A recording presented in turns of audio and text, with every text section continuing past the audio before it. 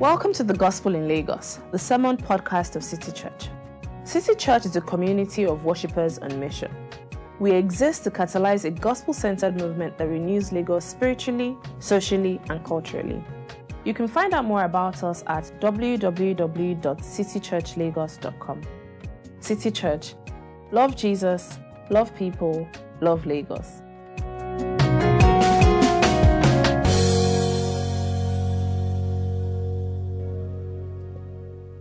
Good morning, church. Bible reading for this morning is from 1 Corinthians chapter 16, from verses 1 to 4. When I am done reading, I will say, "This is the word of the Lord." Kindly respond. Oh, is that for me? Kindly respond by saying, "Thanks be to God." 1 Corinthians 16, from verses 1 to 4. Now, about the collection for the Lord's people, do what I told the Galatian churches to do. On the first day of every week, each one of you should set aside a sum of money in keeping with your income, saving it up, so that when I come, no collections will have to be made. Then, when I arrive, I will give letters of introduction to the men you approve and send them with your gift to Jerusalem. If it seems advisable for me to go also, they will accompany me. This is the word of the Lord. All right, so for those who are coming for the first time, we're happy that you are here, but we're coming to the end of a series that we've been doing, and it's been a series on stewardship. It has to do with money. It's called Is It Your Money? And we've gone through 3 sermons now, and we've looked at how first and foremost, the context for talking about money in the church should always be set within the context of God's mission for the world. And in that regard, we are stewards. The money doesn't belong to us, it belongs to God. But at the same time, if we are proper stewards, God isn't looking for us to just be people that take money from places. No, God wants us to make money. So wealth creation becomes part of what we do as stewards.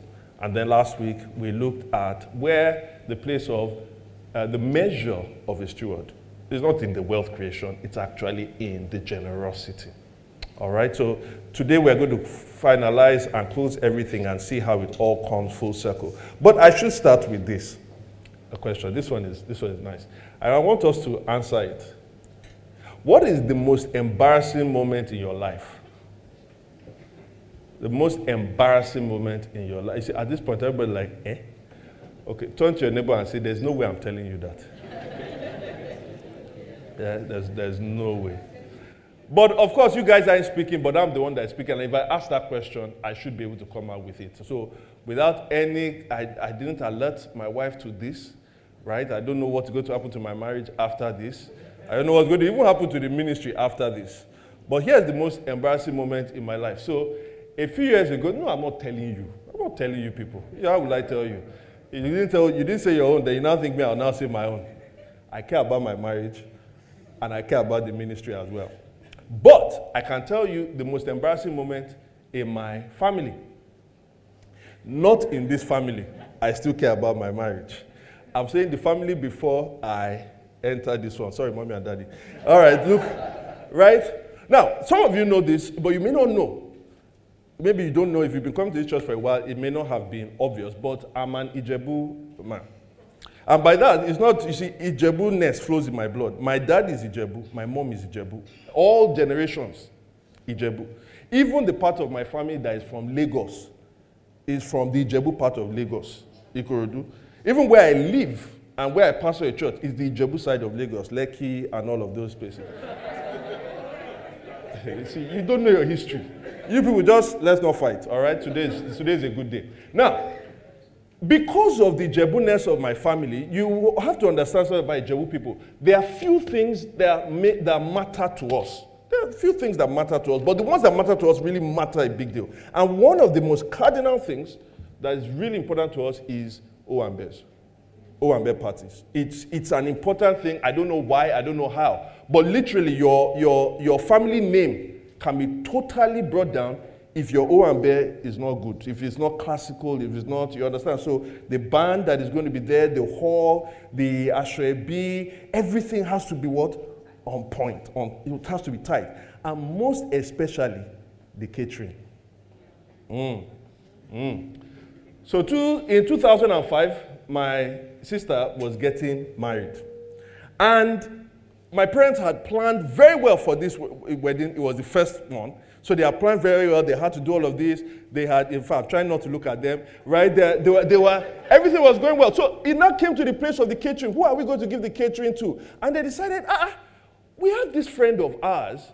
She was one of the best caterers in Lagos in the 80s. Now, she'd had some difficult time, because everybody goes through difficult time, but she was making a comeback. And so they were thinking, who will we give it to? After all, what are friends for?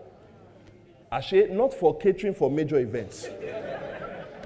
So the faithful day came. Everything was happening. It was it was by the lagoon. The wedding was by the lagoon. The officers messed there. It was beautiful. My sister's dress, she was on point. I remember the groom. He wasn't bad, but my own suit I was looking on point. Like, as in, forget. You guys, forget. So everything was going well. We finished this. As we're finishing the service, you're not thinking about the reception. And the reception was also in the same place, but it's different side. So at that point, you're just like, where is the caterer? As you're the caterer, she's coming. All right, okay, fine. She's coming. I thought we should be here by now. The next thing, after a number of minutes again, where is the caterer? She's coming. It's not very good. Okay, but a few things happen. It's Lagos, whatever. A few minutes later, you're calling. Where's the caterer? The phone is not going through. So for a reception that was somewhere between 1 and 2, the caterer did not come until around 4:04. Turn to your neighbor and say disaster. Akoba Adaba Allah Majari. But we saw it. It was an utter disaster. Listen, in 17 years, I'm still remembering it. I am sweating. And I have just re-traumatized my Ijebu parents. What happened? Let me tell you what didn't happen. It wasn't for lack of eagerness that she didn't deliver. It wasn't. The woman knew my sister, probably right from when my sister was a little baby. So she was eager. She was enthused to want to do this thing well. So it wasn't for lack of eagerness. You know what happened? It turns out that she took another catering job for that day as well. And she did not plan that the number of hands that she had was not going to be able to help her do both of them on time. Also, she only had one delivery vehicle. And so she did not plan that delivery vehicle would not be able to deliver to both places on time. In other words, eagerness is not the only ingredient for effectiveness.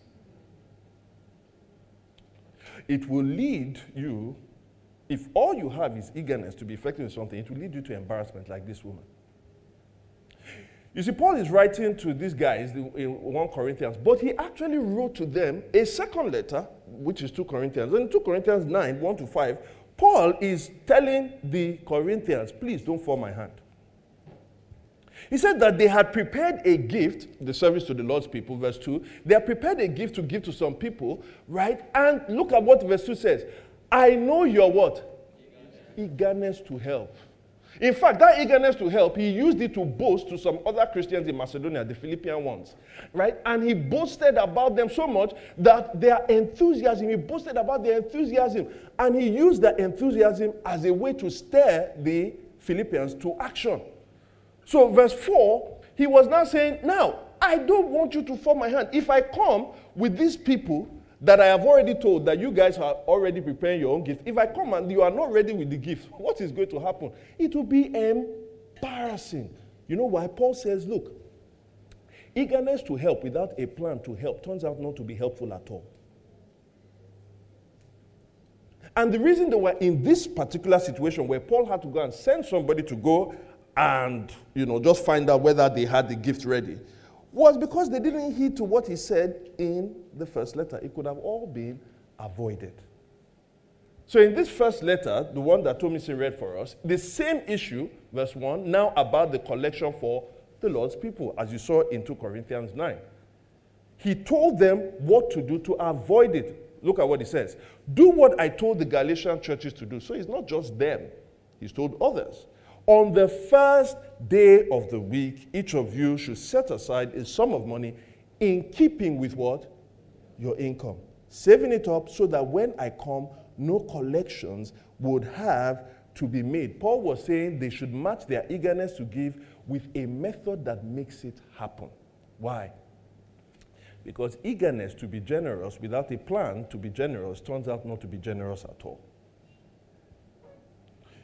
You see, we've spoken about last week the heart of generosity.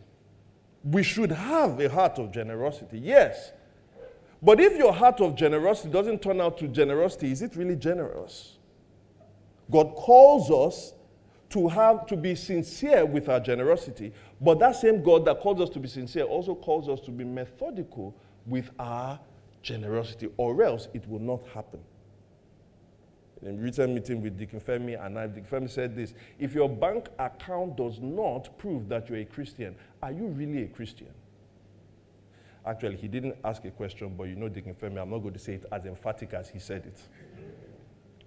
But what we want to do with this sermon, and this is meant to be a theological and deeply practical sermon, what we want to do with this sermon today is to help us so that our account statement will actually align with the claim that we make, that we are truly God's people. Amen. I do know that once we get into some of the things we want to get into, some of this is very controversial.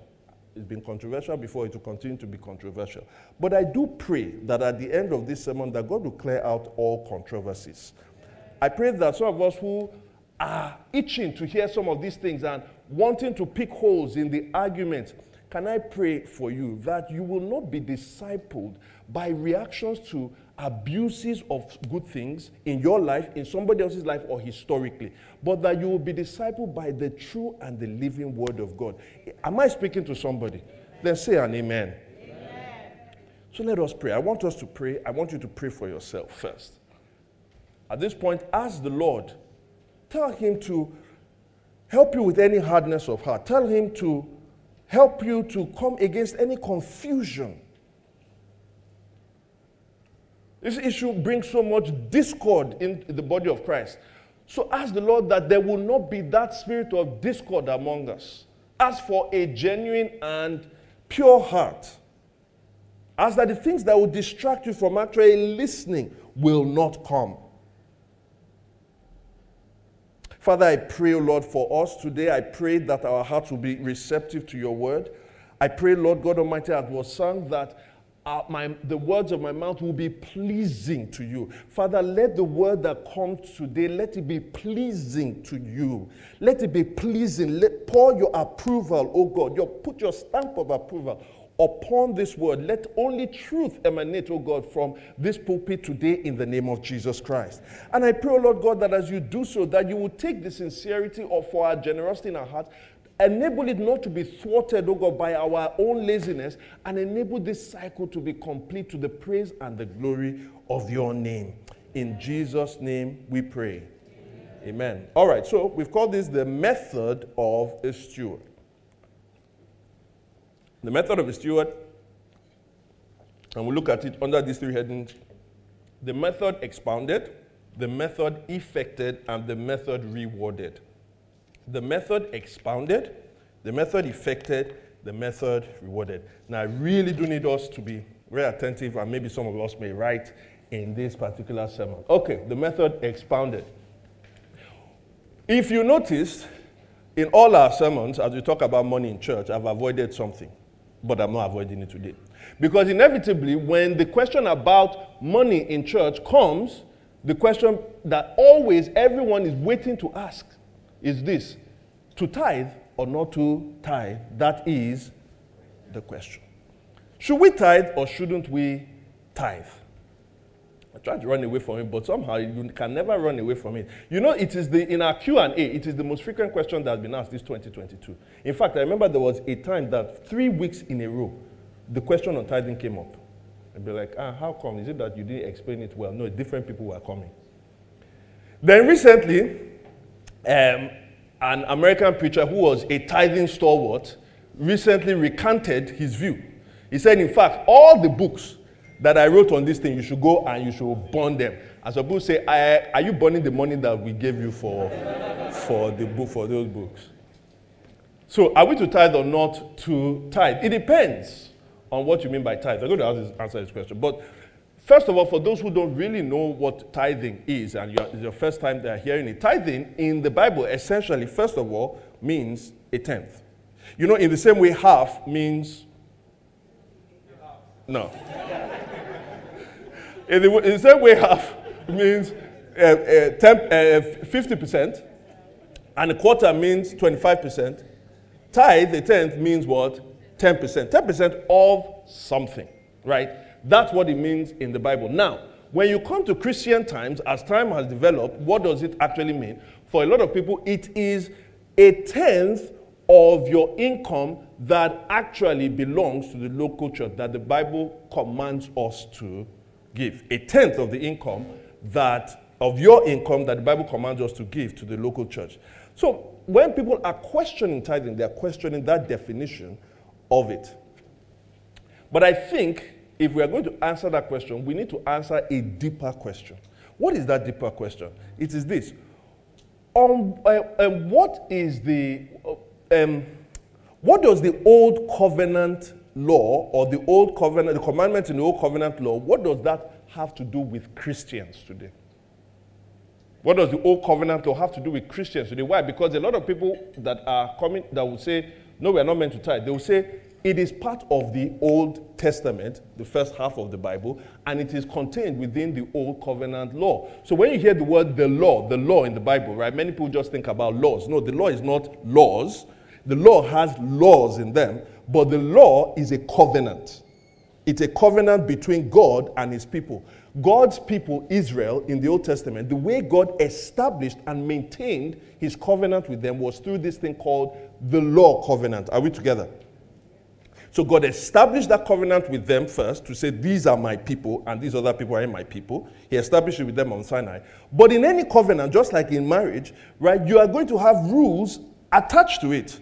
So he's saying, if you are truly my people, this is the way you should live. That is the law covenant. Now, there are a number of commandments, some say over 600 commandments that were within that law, all right, that the people of Israel were meant to live by. So, again, back to it. What does the law mean for you guys? When you read the Old Testament and you see commandments there, what does the law mean for you guys? First thing I want to say is this. Is what Paul says in Romans 6, verse 14. He says, you are not under the law. This you are not under the law essentially means this. Christians are not covenanted to God through this covenant. This covenant has no binding effect on Christians. If you think I'm joking, look at another place where Paul then uses an illustration in the next chapter to explain it. He uses the illustration of marriage. He says, for example, by law, a woman is bound to her husband as long as he's what? That's forever, till death do us part. As long as he's alive. But if her husband dies, what happens? Is she still married to him? No, she is released from the law that binds her to him. Verse 3. So then, if she has sexual relations with another man while her husband is still alive, she is called an adulteress. Right? Because she's bound through that law that binds her to her husband. But if her husband dies, she is released from the law and is not an adulteress if she marries another man. And see what it says in verse 6. But now, by dying, so he's applying it to now what happened to us with Christ. By dying to what once bound us. Let me stop. This is what Christians believe. When Jesus Christ died, particularly those who are under the law, when Jesus Christ died, they died to that covenant as well. So he's saying, by dying to what once bound us, we have been released from the law, so that we now serve in a new way of the Spirit and not in the old way of the written code. Turn to your neighbor and say, we are not under the law. It's not saying that the law was bad. It's just saying that there was a better covenant that was coming. So we are bound to him through a new covenant that Jesus Christ brought, isn't it? Now, but then the question comes, so what then do we do with 3/4 of our Bible? How then do we live? You see, because here's the neat thing about the law. It gave us a code of commandments. There was a code of commandments. You see them from Exodus, Numbers, Leviticus. You could go there and say, these are commandments. In the New Testament, you don't really have a code of commandments set in one place. So how then are we to live out how do we even discern the new covenant commandments? Where do we see them from? Well, the way you are going to do that, again, and this is where I really need your attention. But first of all, we have to understand how commandments are formed, even in the Old Covenant, before we now come to the New Covenant commandments. So I'm going to illustrate this pictorially. All right? How are commandments formed? Now, first thing, we have the Old Covenant and then we have the New Covenant. These are 2 time periods. All right? Now, in the Old Covenant, if you had a law, a commandment in the Old Covenant, this commandment, essentially, you can break it into 2 things. It really consists of 2 things. 1, it consists of the principle and the structure. The principle or the structure of the command, and then it also consists of the specifics of the command, all right? So now, if we can decouple those 2 things, the principle and the structure, or the structure and then the specifics. Now, this biblical principle and structure is not something that is only for the Old Covenant. It is a biblical thing. So whether it is old or new, the structure still continues. Whereas the specific, so for example, do not, in the Old Covenant it says, don't tattoo yourself. All right? Don't put a tattoo on yourself. If we had to break it down, it was essentially, the biblical principle and structure is be holy. That's the biblical principle and structure. And anytime, whether in the Old Covenant or New Covenant, God's people are meant to be what? Holy. That is, they are not meant to be worldly. But the specific of that command is, don't have tattoos like the Canaanites people that I am bringing you into their land. Do you understand? That is the specific. But the structure always continues. So what then do we have in the New Covenant? Well, we are going to use the same thing. In the New Covenant, the first way we get a commandment is what you can call a new covenant. We have the same structure, but you have a new covenant what? Specific. Let me give you an example of this. For instance, take communion. Take communion. Take communion, the biblical structure or the principle that is there is, if you are God's people, you need a holy meal to celebrate worship. In the Old Covenant specific of that will be the Passover meal. Are you understanding? But we don't celebrate a Passover meal. We have a New Covenant specific. Do you still see that the principle and structure remains? But now you have a New Covenant specific. So take communion is a New Covenant commandment, right? Finish it up. All right? So we can put it together and that gives us a New Covenant commandment. All right. That's the first way we get New Covenant commands. But there is a second way. And the second way, you may not have a specific, let's go to the second one, right? So now, you don't have a specific giving that is a New Covenant specific. In fact, the same specific that was in the Old Covenant is the same specific that is in the New Covenant. So it's not even an Old Covenant specific, it is a biblical specific. Let me give you an example. In the Old Covenant, it says, do not commit adultery. And so I say, but you know that's New Covenant. That's Old Covenant. There's a New Covenant way. You know, it doesn't really apply. It's not, that was, you see, there's a structure. The structure there is, but you know, I can have 3 wives. No, you can't. Both in the Old and in the New, it's 1 man, 1 wife. All right? So, the don't commit adultery in the New Covenant, the reason why you are not, the commandment, don't commit adultery, applies to us, is not because we are under the law. I hope you are following me. It's not because we are under the law. We are under the New Covenant. However, the specific of this particular commandment is the same for both the Old Covenant and the New Covenant. Are we following so far? So you've seen the first way you get a New Covenant command. Right? I'm finishing this up. The first way you get New Covenant command, and then the second way you get New Covenant command. Finished now. All right. Now, the third one is, just hold on with the third one. We have a situation where sometimes you have this principle or this structure, but you find no specifics. There is no whole biblical specific, neither is there any new covenant specific. But you can't just have the principle and the structure without a specific. Are you following me? Huh? So what then do we do? Well, what we do is that we have the structure and the principle, but we look for guides, either outside the Bible or within the Bible, to help us with that. So let's go with this. So, for instance, the Bible says, keep the Sabbath. That is in the Old Covenant. We are not bound under that. What is the principle there? The principle there is that you are called to rest as a means to show that you are dependent on God for your income, not on just your work. Now, in the Old Covenant, it was one day between Friday night to Saturday evening. Friday evening to Saturday evening. Do you understand?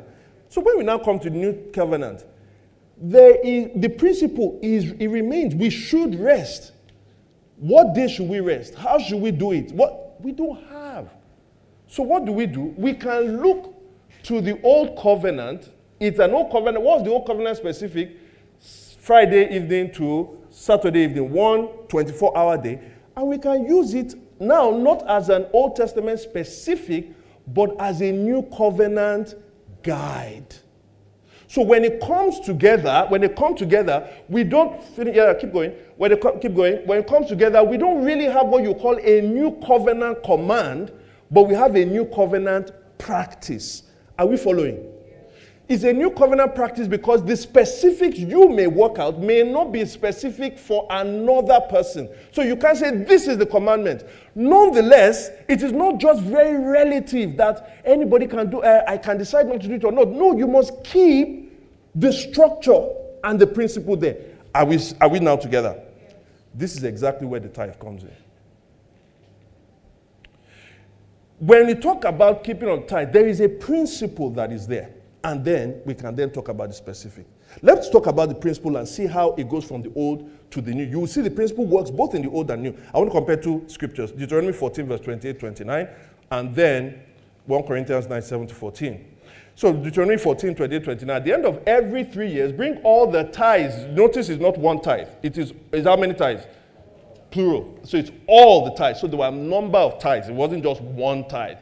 Some would say there were 3 tithes, all right? But he's saying bring all the tithes. Why are the tithes given? Store it in your house, in the towns. In that time it was towns. By the time you get to when they had entered into the promised land, they built a temple. It was now the storehouse of the temple. That's why in Malachi, that scripture none of us like. It says bring all the tithes into what? The storehouse of the temple. All right.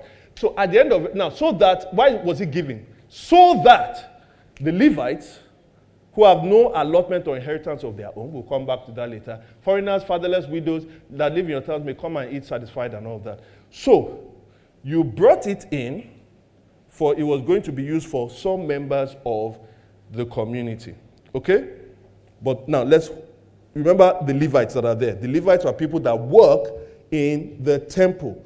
They don't farm like most of the other Israelites. They work solely in the temple. Okay. Now, go to 1 Corinthians 9. 1 Corinthians 9.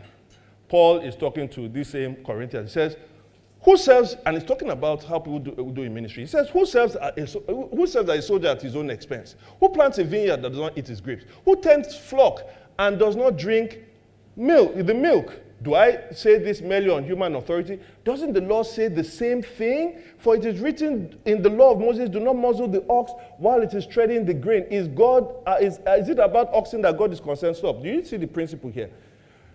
Somebody who has flock is drinking from the milk of his flock. Somebody who has a vineyard is taking from the grapes of the vineyard. An ox that is treading corn to produce is also eating from what? The corn. In other words, somebody who is participating in a particular line of work is also getting the income from the line of work. Is this clear? Keep going. Surely he's not talking about oxen, he's talking about us. Yes, this was written for us Because whoever plows and threshes should be able to do so in the hope of sharing in the harvest. If we have sown, and this is where it's now applying it, if we have sown spiritual seed among you, is it too much if we reap a material harvest from you? So someone is dealing with spiritual stuff, someone is dealing with material things. Are we together? In the same way that the Levites were. The Levites were dealing with the work of the temple, so the people who were farming were bringing tithes, and part of it was going to the Levites. Are we seeing the structure? If you don't see it, let's finish. If others have this right of support from you, shouldn't we have it all the more? That's right.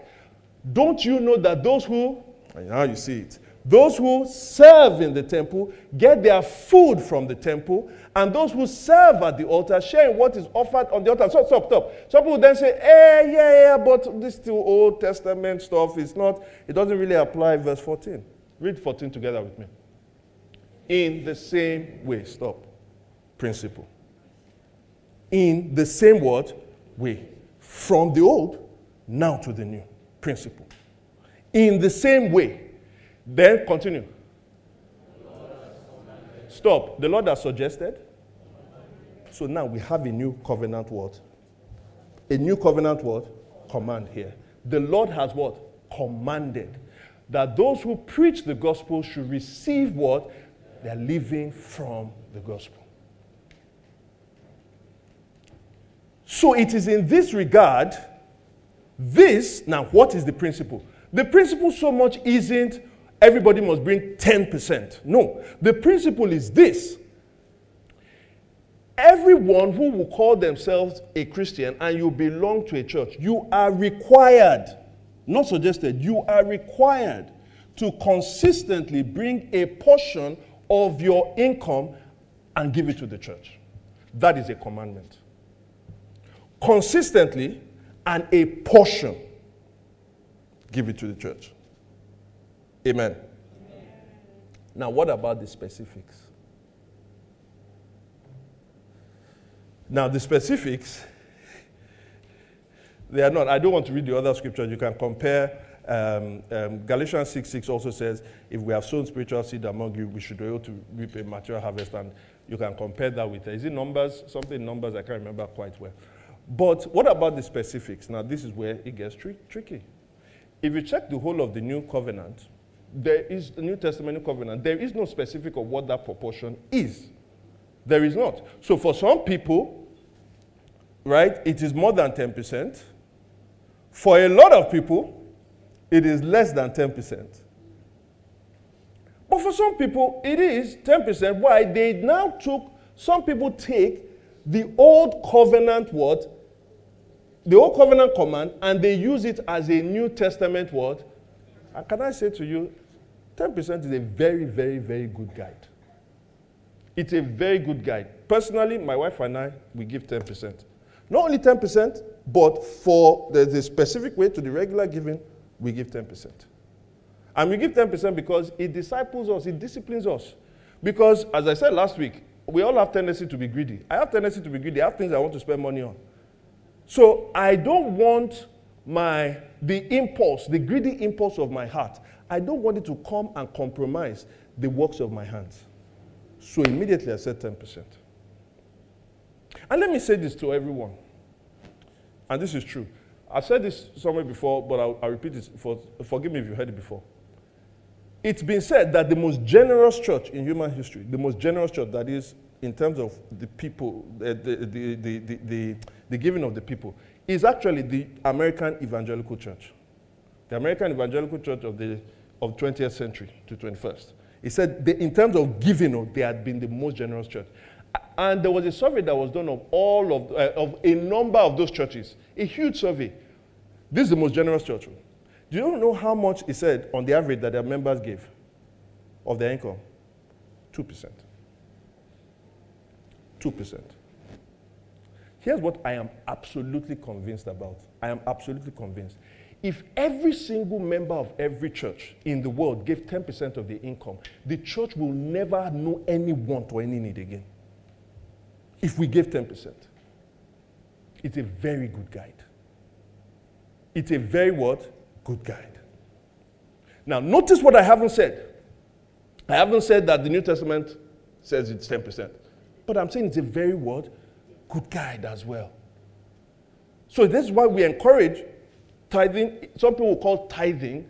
What they just mean is that there is their regular income. So if you're asking the question, does City Church encourage tithing or not? We do, depending on what you call tithing. But what we are saying is get a portion out of your income and give to the church.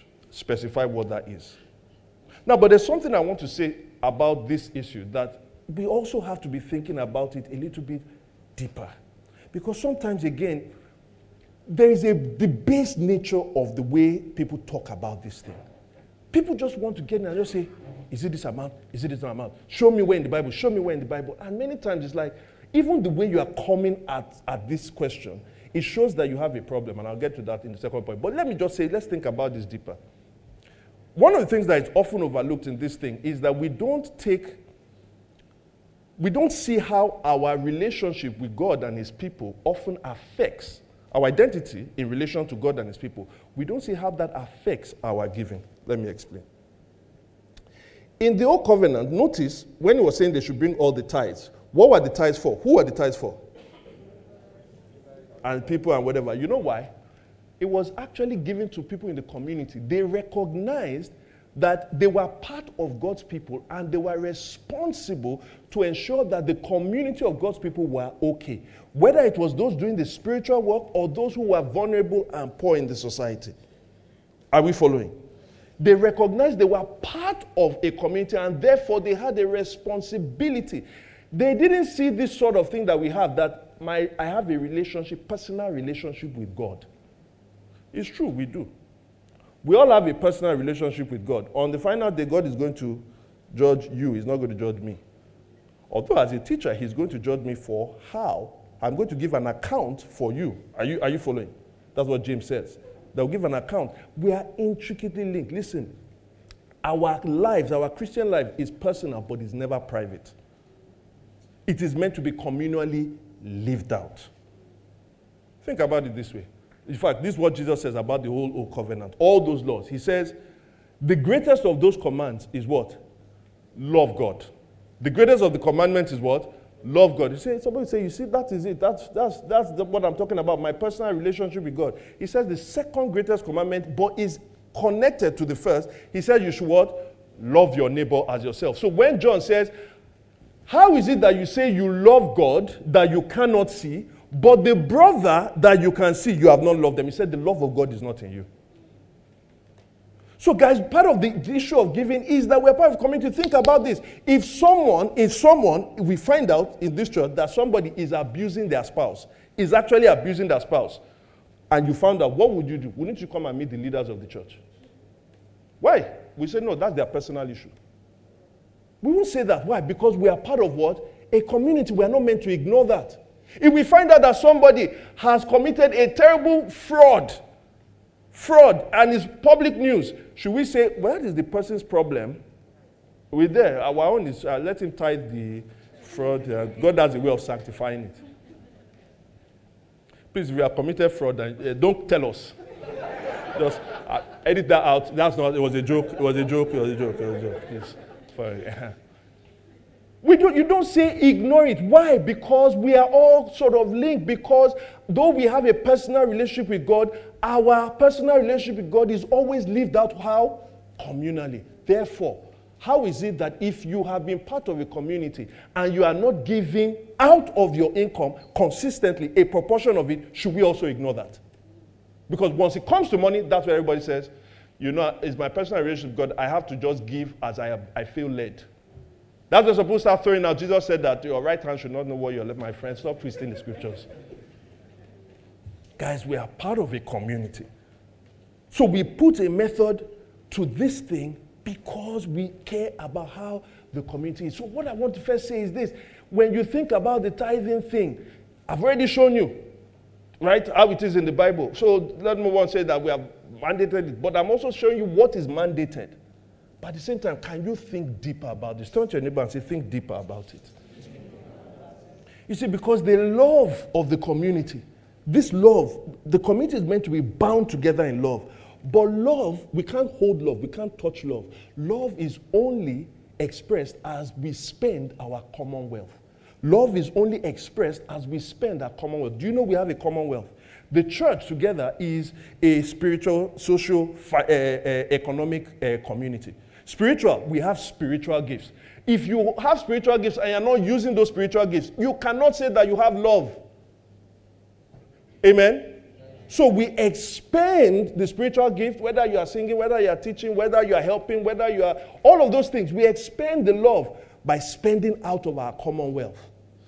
At the same time, we also are social, right? You cannot say that I'm a member of a church, but I just like to be on my own. So when somebody is in difficulty, when somebody is having an issue, we can't even be there for one another. No, we are social as well. It's part of our commonwealth. And at the same time, our finances also are part of what? Our commonwealth. It is important that we continue to ensure that the house of the Lord is kept. Amen. That takes me to my second point. The method effected. Wow, time has already gone very quickly. And this one is, I've not even started. How can we therefore be effective? How can we be effective? Now I want to say, with the things that I'm going to say now, I have come here to help you. I have not come here to condemn you. Amen? Turn to your neighbor and say, he's not here to condemn. Turn to your other neighbor and say, he's here to help. Now, the moment I say that, you know what's coming. I'm about to speak some hard truths, but I come in love. I speak some hard truths in love. Sometimes we just have to bring out the koboko. But have you ever been beaten with koboko in love? Some people said, no, there's a way to beat somebody in koboko with love. The harder, the better. Because the koboko then will drive out the thing that is inside. All these small things doesn't drive out anything. No, but I do feel like there are some underlying problems that I have seen, pastoring for a while, I've seen in people. And I want to call those things out because it is only in these ways that we can truly be effective. And I think there are three problems we must deal with in this issue.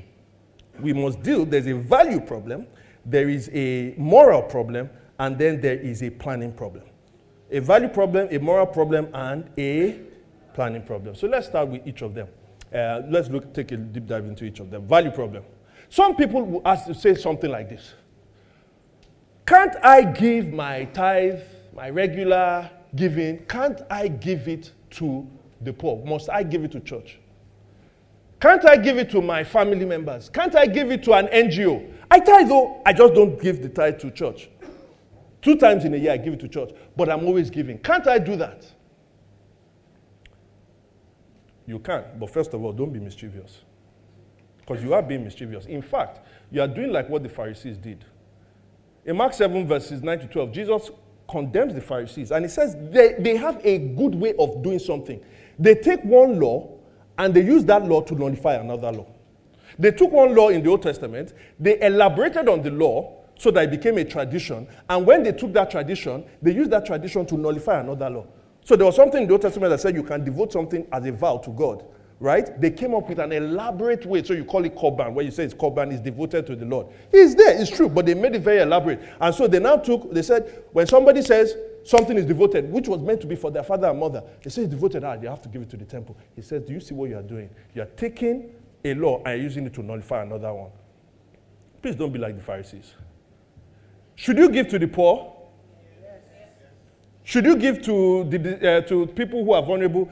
Yes. I'm not trying to boast, but my wife and I, at least, when I said giving, that we do 10%, in total, we are giving close to 20. In fact, not 20, and that's because we are giving to others. So I'm not saying that you shouldn't. So don't bring that to me and say, hey, I'm giving to this place. You are meant to give to those places, but let me tell you something. The church is unique. In fact, I will even say this, give to the church first. I said it. Give to the church first. The church is what? Unique. Jesus says, I will build my church. He did not say, I will build an orphanage home. He didn't say, I'll build this other family. He said, I will build my church and the gates of hell will not prevail against it. Again, I'm not saying don't give to the orphanage. As a church, we give to an orphanage. So don't throw that thing at me. But in fact, if the church did not exist, which church would not give to that orphanage? So we are meant to give to all these places, yes, but the church is unique. And part of the reason why we have this thing over and over going on again is because, I can't lie to you, there is so much devaluing of the church. People devalue church. Okay, you can say, are you talking about every church? Let me just talk about my own church that I know. But people devalue the church. And you know what's worse? The bad thing is this. As they are devaluing the church cannot say, this is who we are uniquely, or this is the things we do. We can't say that, because if we do that, that is going to be boasting, and we all know it is foolish to boast. So we have to keep quiet. Well, in 2 Corinthians chapter 11, verses 16 to 29, Paul said that, I shouldn't boast, but I'm going to boast. He said, I'm foolish to do this thing, but I will do it. And please, you are going to permit me to be foolish this morning, because I'm going to boast. I'm going to boast about the uniqueness of the church. The church is not just like any place. I can list at least 9 different things that the church does. Just 9, and there are a whole lot more. First of all, the church is a teaching center. Most of us come here, we are being taught all the time, right? Taught, whether it's here, whether it's theology day, whether it is through your gospel communities. Your children are not here now. What are they being done? What is being done to them? Second, the church is a connection center. Some of us here have met our better halves, or the half that will be better. Some of us here have been married, and it was through that marriage, the connection that you have to the marriage, that a lot of church people helped you. They helped you. And when I mean help, you know what I mean by help. We put account here, and you are very helped. Amen? Some of you, it is through the church that you have gotten jobs. It is through the church that somebody has made a recommendation for you. Third, the church itself it is where you get special blessings. How many of you go to the government? How many of you go to the government to have your child dedicated? How many of you go to an NGO to conduct a funeral service for you?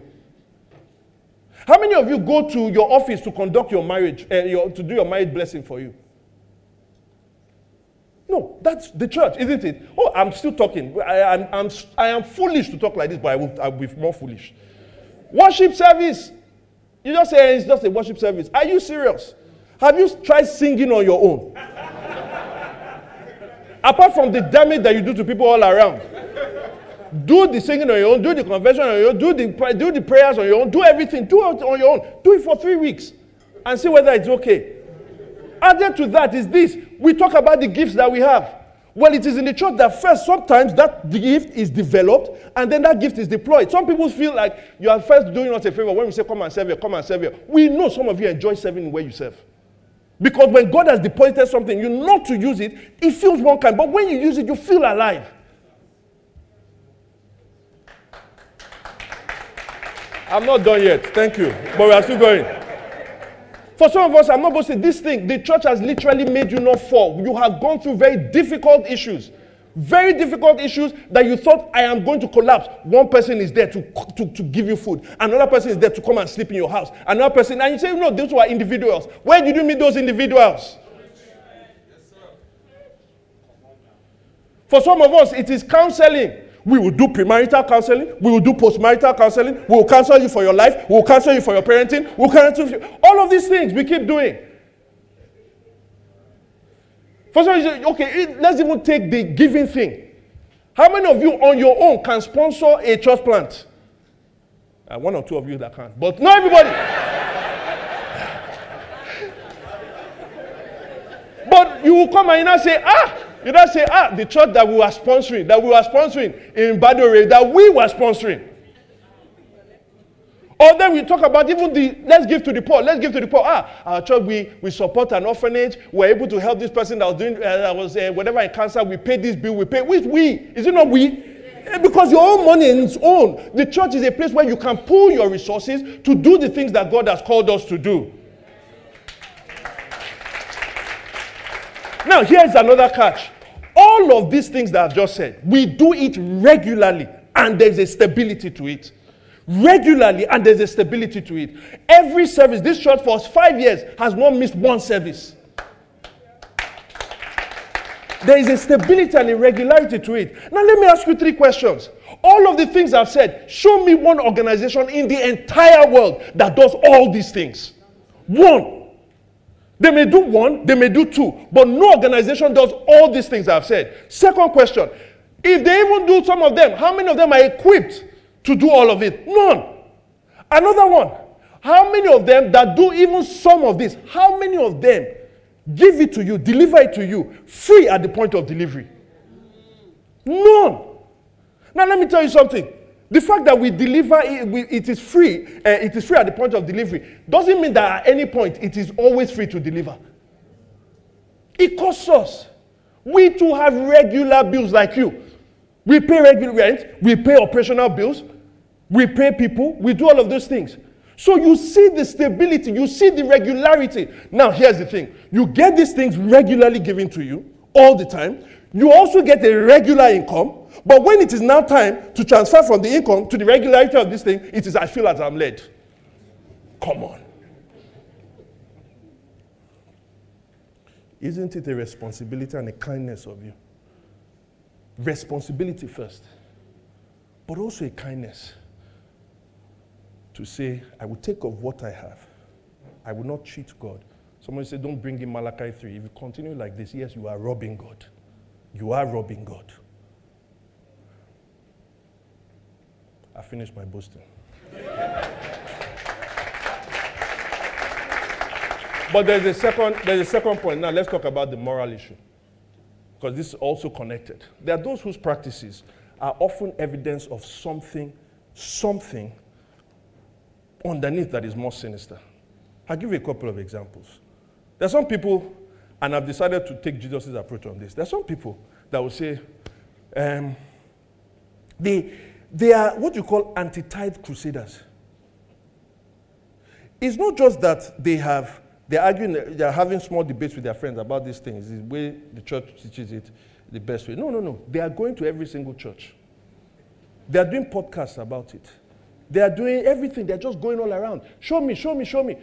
As far as they're concerned, the Bible is only written about the tithe. They do nothing else. Now, I decided I am no longer giving any of those people attention. You know why? Do you know why? Jesus, once some people came to meet Jesus and asked Jesus a question. They wanted to trap him. So Jesus said, okay.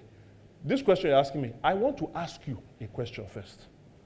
Because he knew what was under. It was about John the Baptist, whether they thought he asked them whether John the Baptist was a true prophet. They didn't know. If they said this, they knew that they would be in trouble with one side or the other. So they said they don't know. Jesus said, if you don't know, therefore me too, I'm not going to answer your question.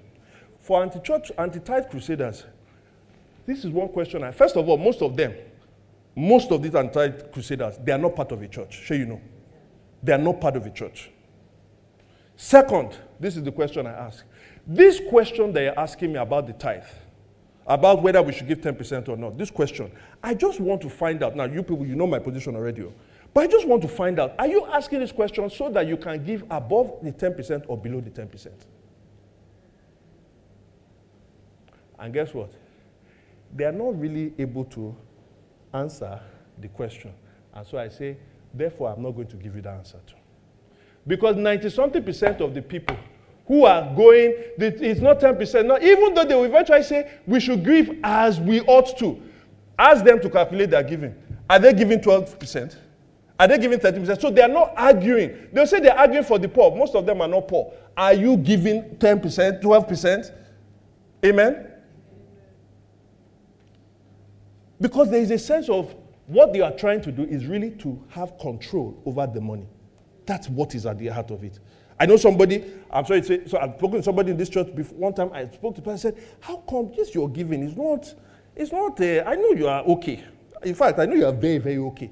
In fact, you told me you are very, very okay after your last 2 promotions. But that okayness is not showing. What's up? Somebody is opening their mouth. Yes, we ask people, though. Just so you know, if you're a member of this church, we can ask you. Remember, because if you are murdering somebody, we should ask. If you are abusing somebody, we should ask. Yes, it's our responsibility. So I asked the person, how far? Do you know what the person told me? The person said, they borrowed one person some money. They borrowed somebody some money. That person hasn't paid them back. That when that person pays back, they'll start giving to church. Oh man, we should be careful about how sin can make us say foolish things. For some of us, it is, I've heard this one before. The problem was, I have taken a massive loan, I'm building a house. So this person has taken a massive loan to build a house, and because they're building the house, they're like, there's nothing I can do now because almost all my money is going. All that is left is what my family and I will use to feed, really. So your house, whereas this is the house of God. Have you read Haggai chapter 1 before? Haggai 1:6. You have planted much, but harvested little. That's not good. You eat, but never have enough. Not good. You drink, but never have your fill. You put on clothes, but are not warm. You earn wages only to put them in a purse with holes in it. This is not a good situation, is it? Verse 9 will explain. You expected much, but see, it turned out to be little. What you brought home, I blew away. And you ask, why? Declares the Lord Almighty. Why? Because my house, which remains a ruin, because of my house, which remains a ruin, while each of you is busy with what? I should have sent this passage to that person. And please don't tell me it's Old Testament again. Please, let's not do that. Someone say, you're bringing in the devourer thing. If you like, don't believe there's a devourer. There is. Now, let me tell you, somebody will say, but that person is prospering. Probably nothing has happened to their income. Actually, yes. Sometimes nothing happens to your income. Last week, what did I say? I said there are two things that can happen to somebody when you decide not to be generous. If you see that God's blessing is like a river, what does it do? Two things can happen. One, the river will dry up, right? So their income dries up. Or two, actually, the river doesn't dry up. The river continues to flow. And it eventually, it flows, it stops until it blows them up. Sometimes the way we reap, the bad things we reap is not in money. It is what the money does to us. Sometimes we reap it in bad things in our lives. And I can tell you, people that have done those kinds of things, the sin in their lives has actually wounded them in such a way they are close to not being Christians again. Be careful with these things, guys.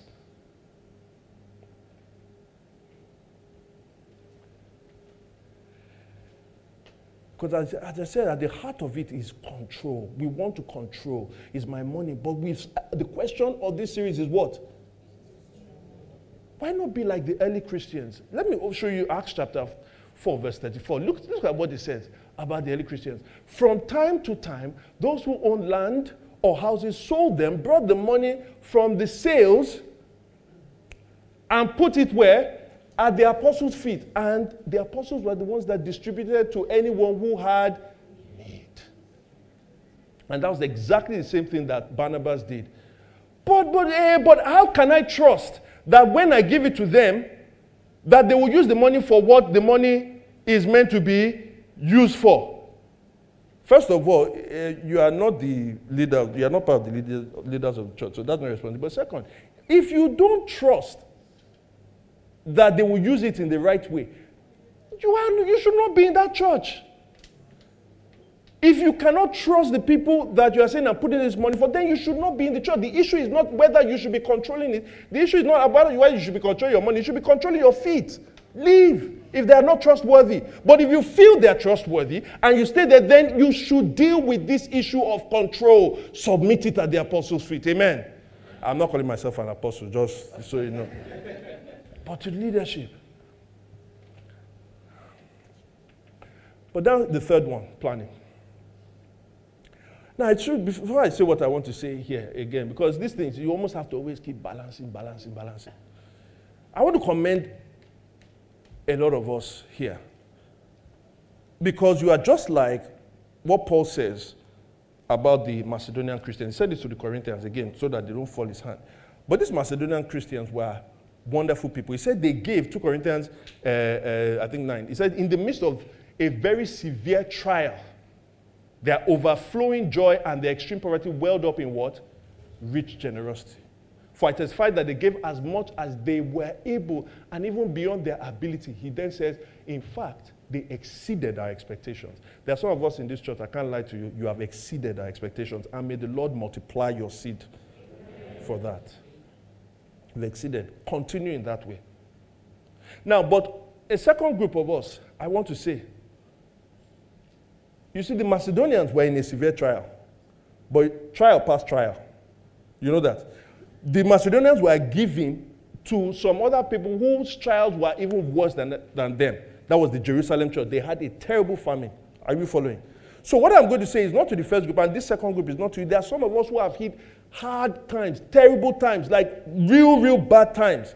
And that is why, because of the generosity of others, that is also why we have, and because the church also puts this, that's why we have a mercy ministry fund, right? And that's why some of us are able to apply and we will give generously. So I'm not talking about people who have done so well, and I'm not talking about people who have done what so badly. Are you not badly, who are not doing, people who are in very, very difficult times, all right? I'm not talking about that. We've taken care of those two, all right? Now let's talk about those in the middle. PF, inflation. Inflation is killing us. Severe trial, inflation, rising inflation, everything keeps changing. Gas is changing, Indomie is changing, Frankfurter, everything is changing. That's why I'm not able to give as much. First of all, I want to say, do you see the Macedonians? They gave when? In a severe trial. Let's call that severe trial inflation. First of all, the inflation is not only happening in Nigeria. Just for those who are thinking of jackpine. Right? It's a global inflation. You may not know. You may go from frying pan. I'm just saying. Because inflation in Naira and inflation in pounds. Just saying. Double inflated. All right? Some of us, the problem is we don't plan with, remember that acronym, TOSIS? We don't plan with TOSIS in mind. We don't. In fact, for many of us, it is SISOT. TOSIS is, remember what TOSIS is? Tithing, offering, saving, investment, spending. So some of us, we don't do that. We do what? SISOT. Spending, investing, and if you get there, it may be SISO. It may be SISO.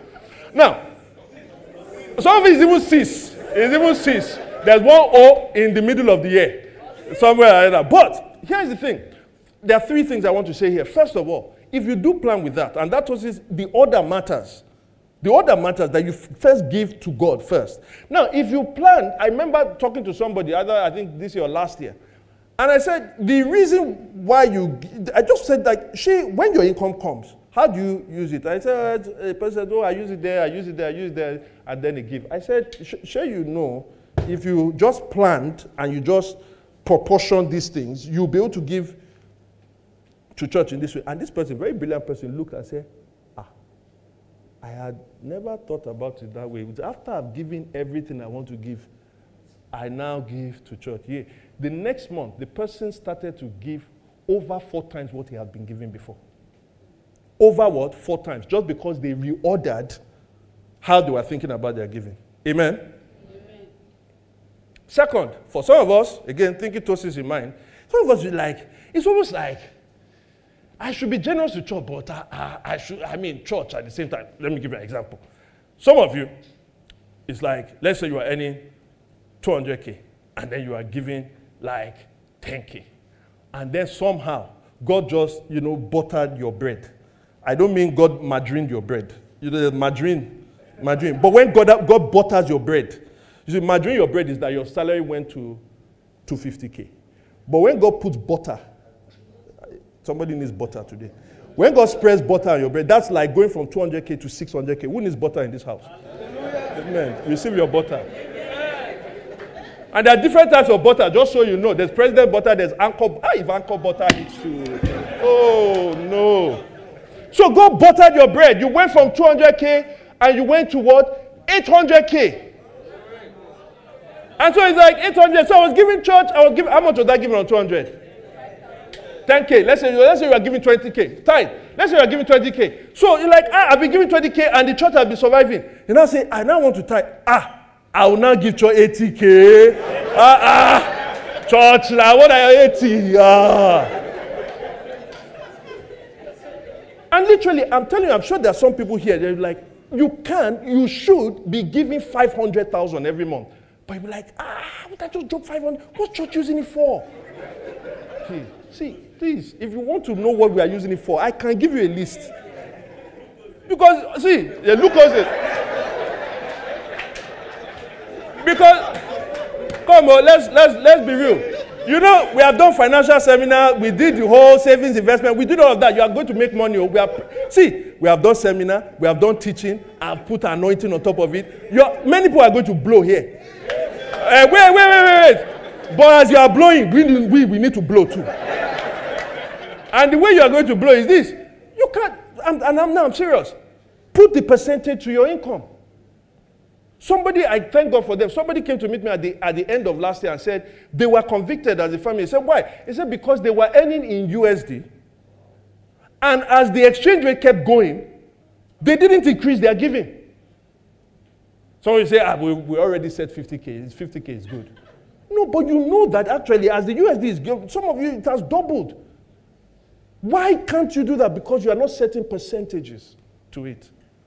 Amen? This truth is hard and sweet, Abi.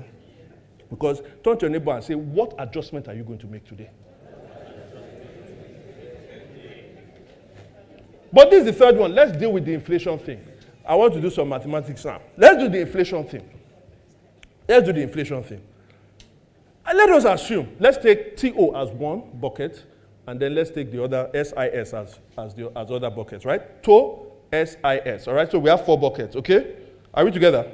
So let us say you earn 100,000 naira. 100,000 naira. TO, you have said 20%. I, 10%. S, so TO, tithing and offering 20%. Your savings, is it right? Yeah. Savings is what? 10%. Your investment, 20%. And then you're spending 50. All right? Are we together?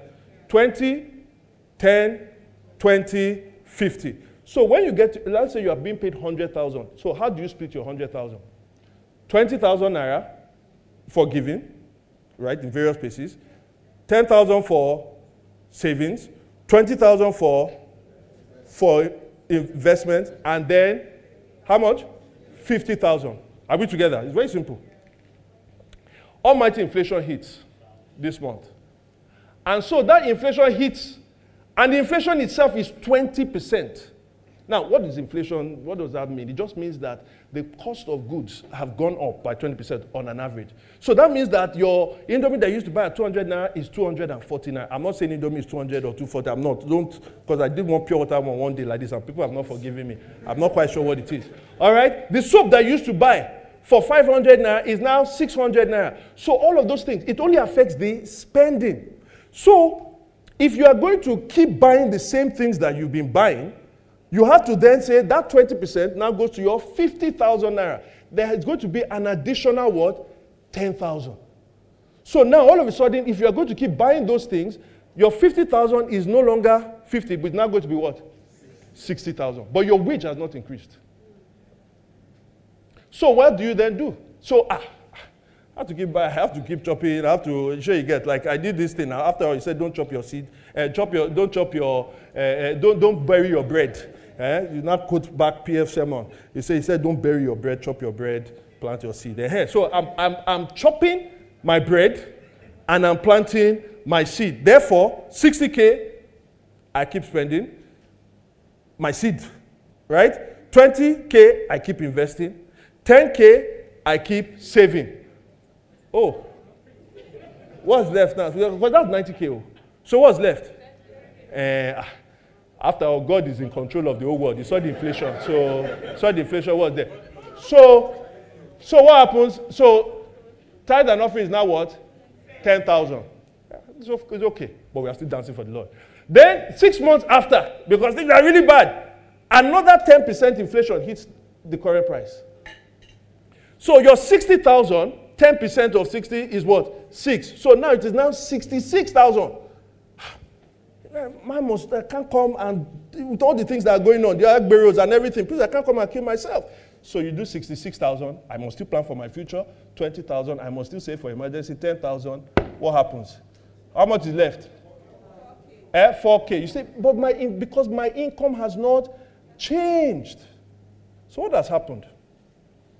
In order to keep your lifestyle with 32% rising inflation, because that's what it works out to, you have cut your giving by 80%. 80%. So to keep the lifestyle. In fact, that's one alternative. But let me show you another one. Now, bring up the first chart.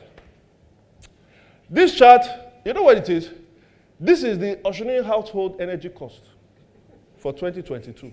This is really, I'm not joking, we have to measure the energy cost in my house. Now, this orange line is the main line that you should look at. What does this orange line look like in general? It looks what? Flat, isn't it? Generally, it's sort of flat. What does that mean? It means that we've maintained the cost, the average cost of our energy through the year. What is the blue line? The blue line, actually, is the money that we actually spend every month. So you have to go, it goes up and down, but the average is the average of this. Now, why is that thing going up and down? Do you know why? Do you know why? This year alone, the cost of our energy has gone up twice. It's gone up by a total of almost 79%. First time they hit us with 40% increase. We cried, but God wiped our tears. And people, you are praying for us. And then just recently again, they now hit it up by another 27.6%. So it's about 79%. It has gone all the way up. Now, if it goes up like that, then how come this thing is still flat? I'll tell you why it's flat. Show me the next chart. It's flat because of that. This is the energy consumption. When you see something going down, what does that mean? We try to cut. In other words, for us to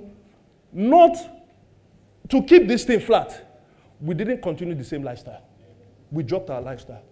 Hey, why is that AC on there? Put the AC on! Off! Put it off! What do we need it for? Some people, as some of you know, that my office is in is also in my house. So when I bring some stuff for meeting, they say, Pastor, this place is not hot. I'll direct the fan to them. The fan is okay. It's okay. Put on fan anyhow. Light, everything. I'm shouting.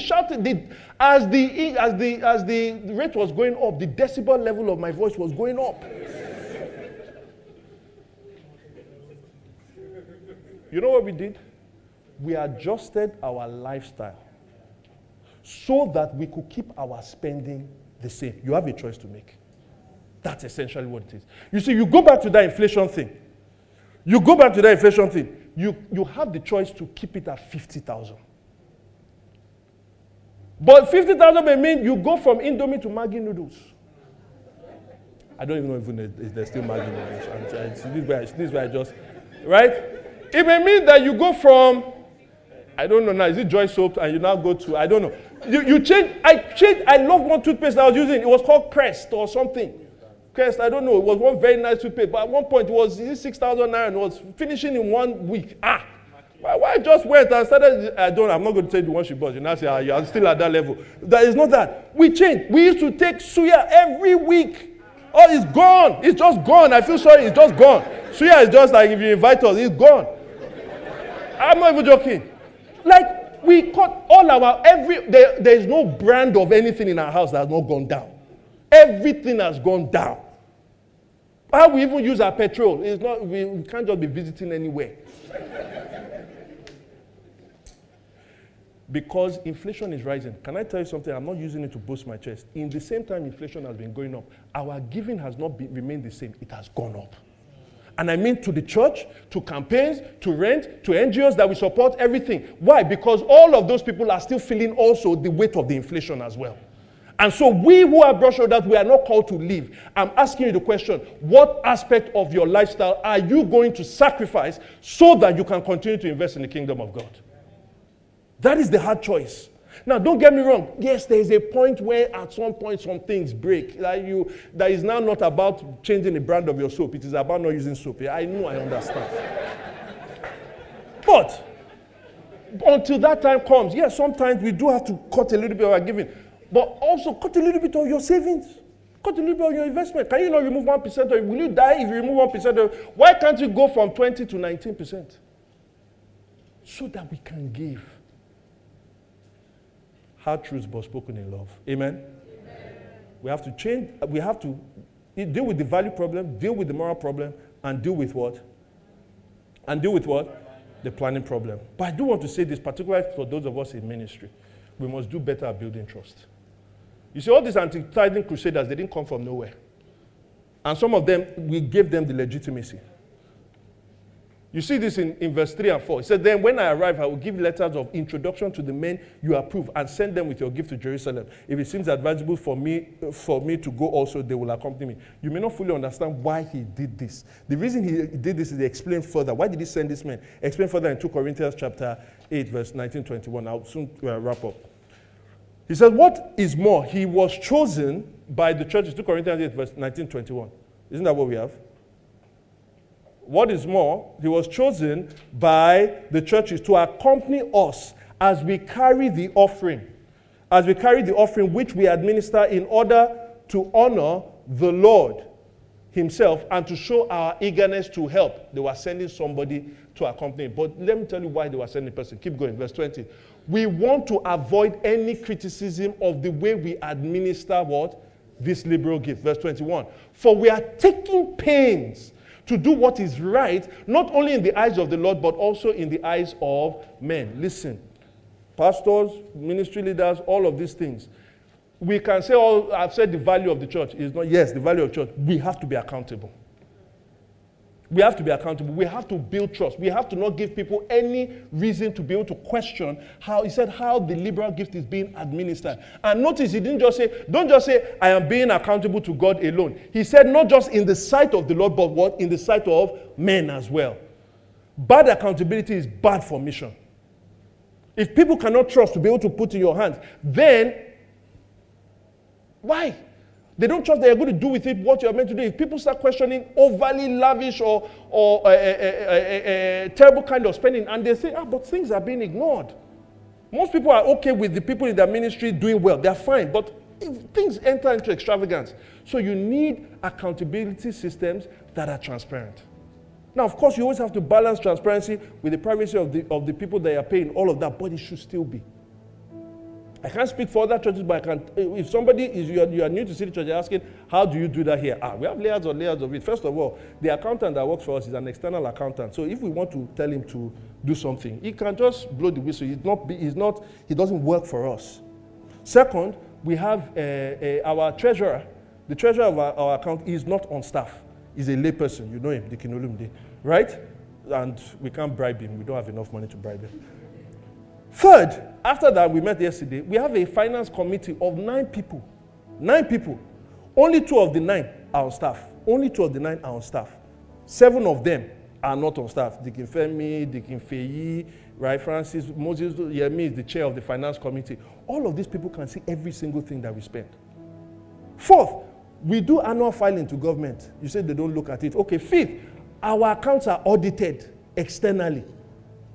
Then if that one is not enough, all that one is Nigeria, we still submit our account to a management team that is not here, that oversees church externally, so that they too can look at it, and then they still file to the US government for all of that. Are you seeing what I'm saying? So, whether your church, if you are watching and you're in another church or something, whether it may not be exactly like this, but we need to be accountable. And we do it not just so that people will laud us, but he says, because we want to do what is right. It is right to do it. Amen. But finally, and you say, finally, you know I've not done my third point. Final point. Somebody says this, and I know this person will not say this to me, but it's in your heart, so let me just help you. He said, you see, the issue here is actually I've even adjusted my living costs in the inflation. I've actually cut down my living costs. So that's not a problem. My problem is I can't give to the church because I'm not increasing, because I like to see the yield in my investment. And if I put into church, the yield of my investment, I only see it on you, Pastor Femi. I won't see it in something else. I like to see the yield, and I can't immediately see any yield from my investment in church. So why should I do it? And first of all, I'll say go and listen to the last sermon, because we speak about the yield that you can get. At least we list about 9 of them, and some of them are even related to you personally. But I will say this. If you're talking in those terms, I can't disagree with you per se.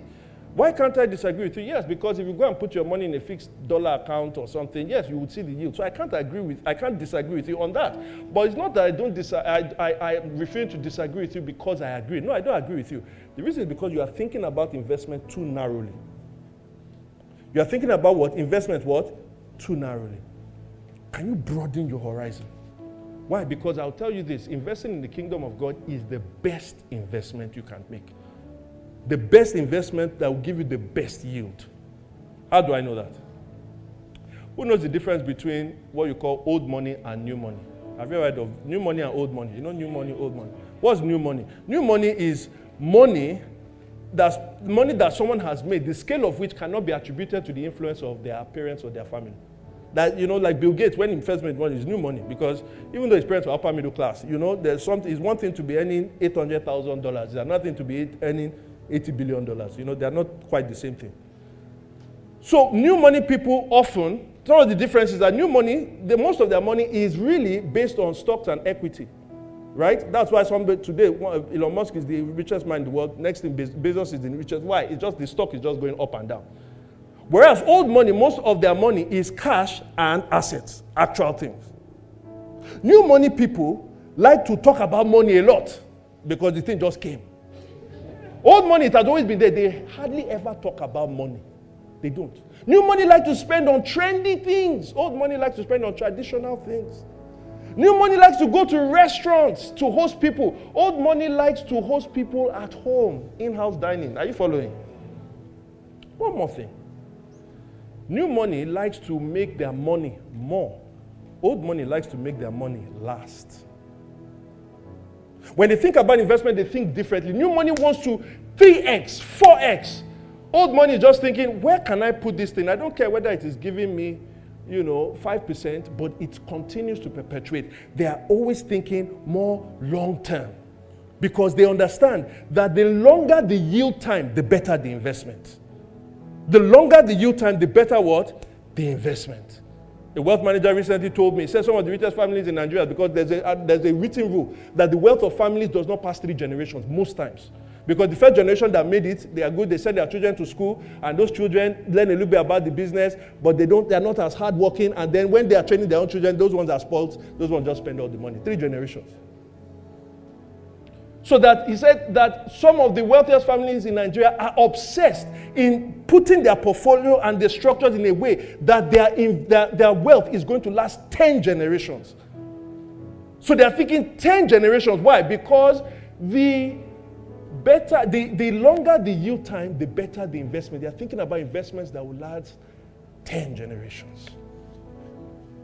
So I said that investing in the kingdom is the best investment. I must be able to back that up in terms of time. Amen?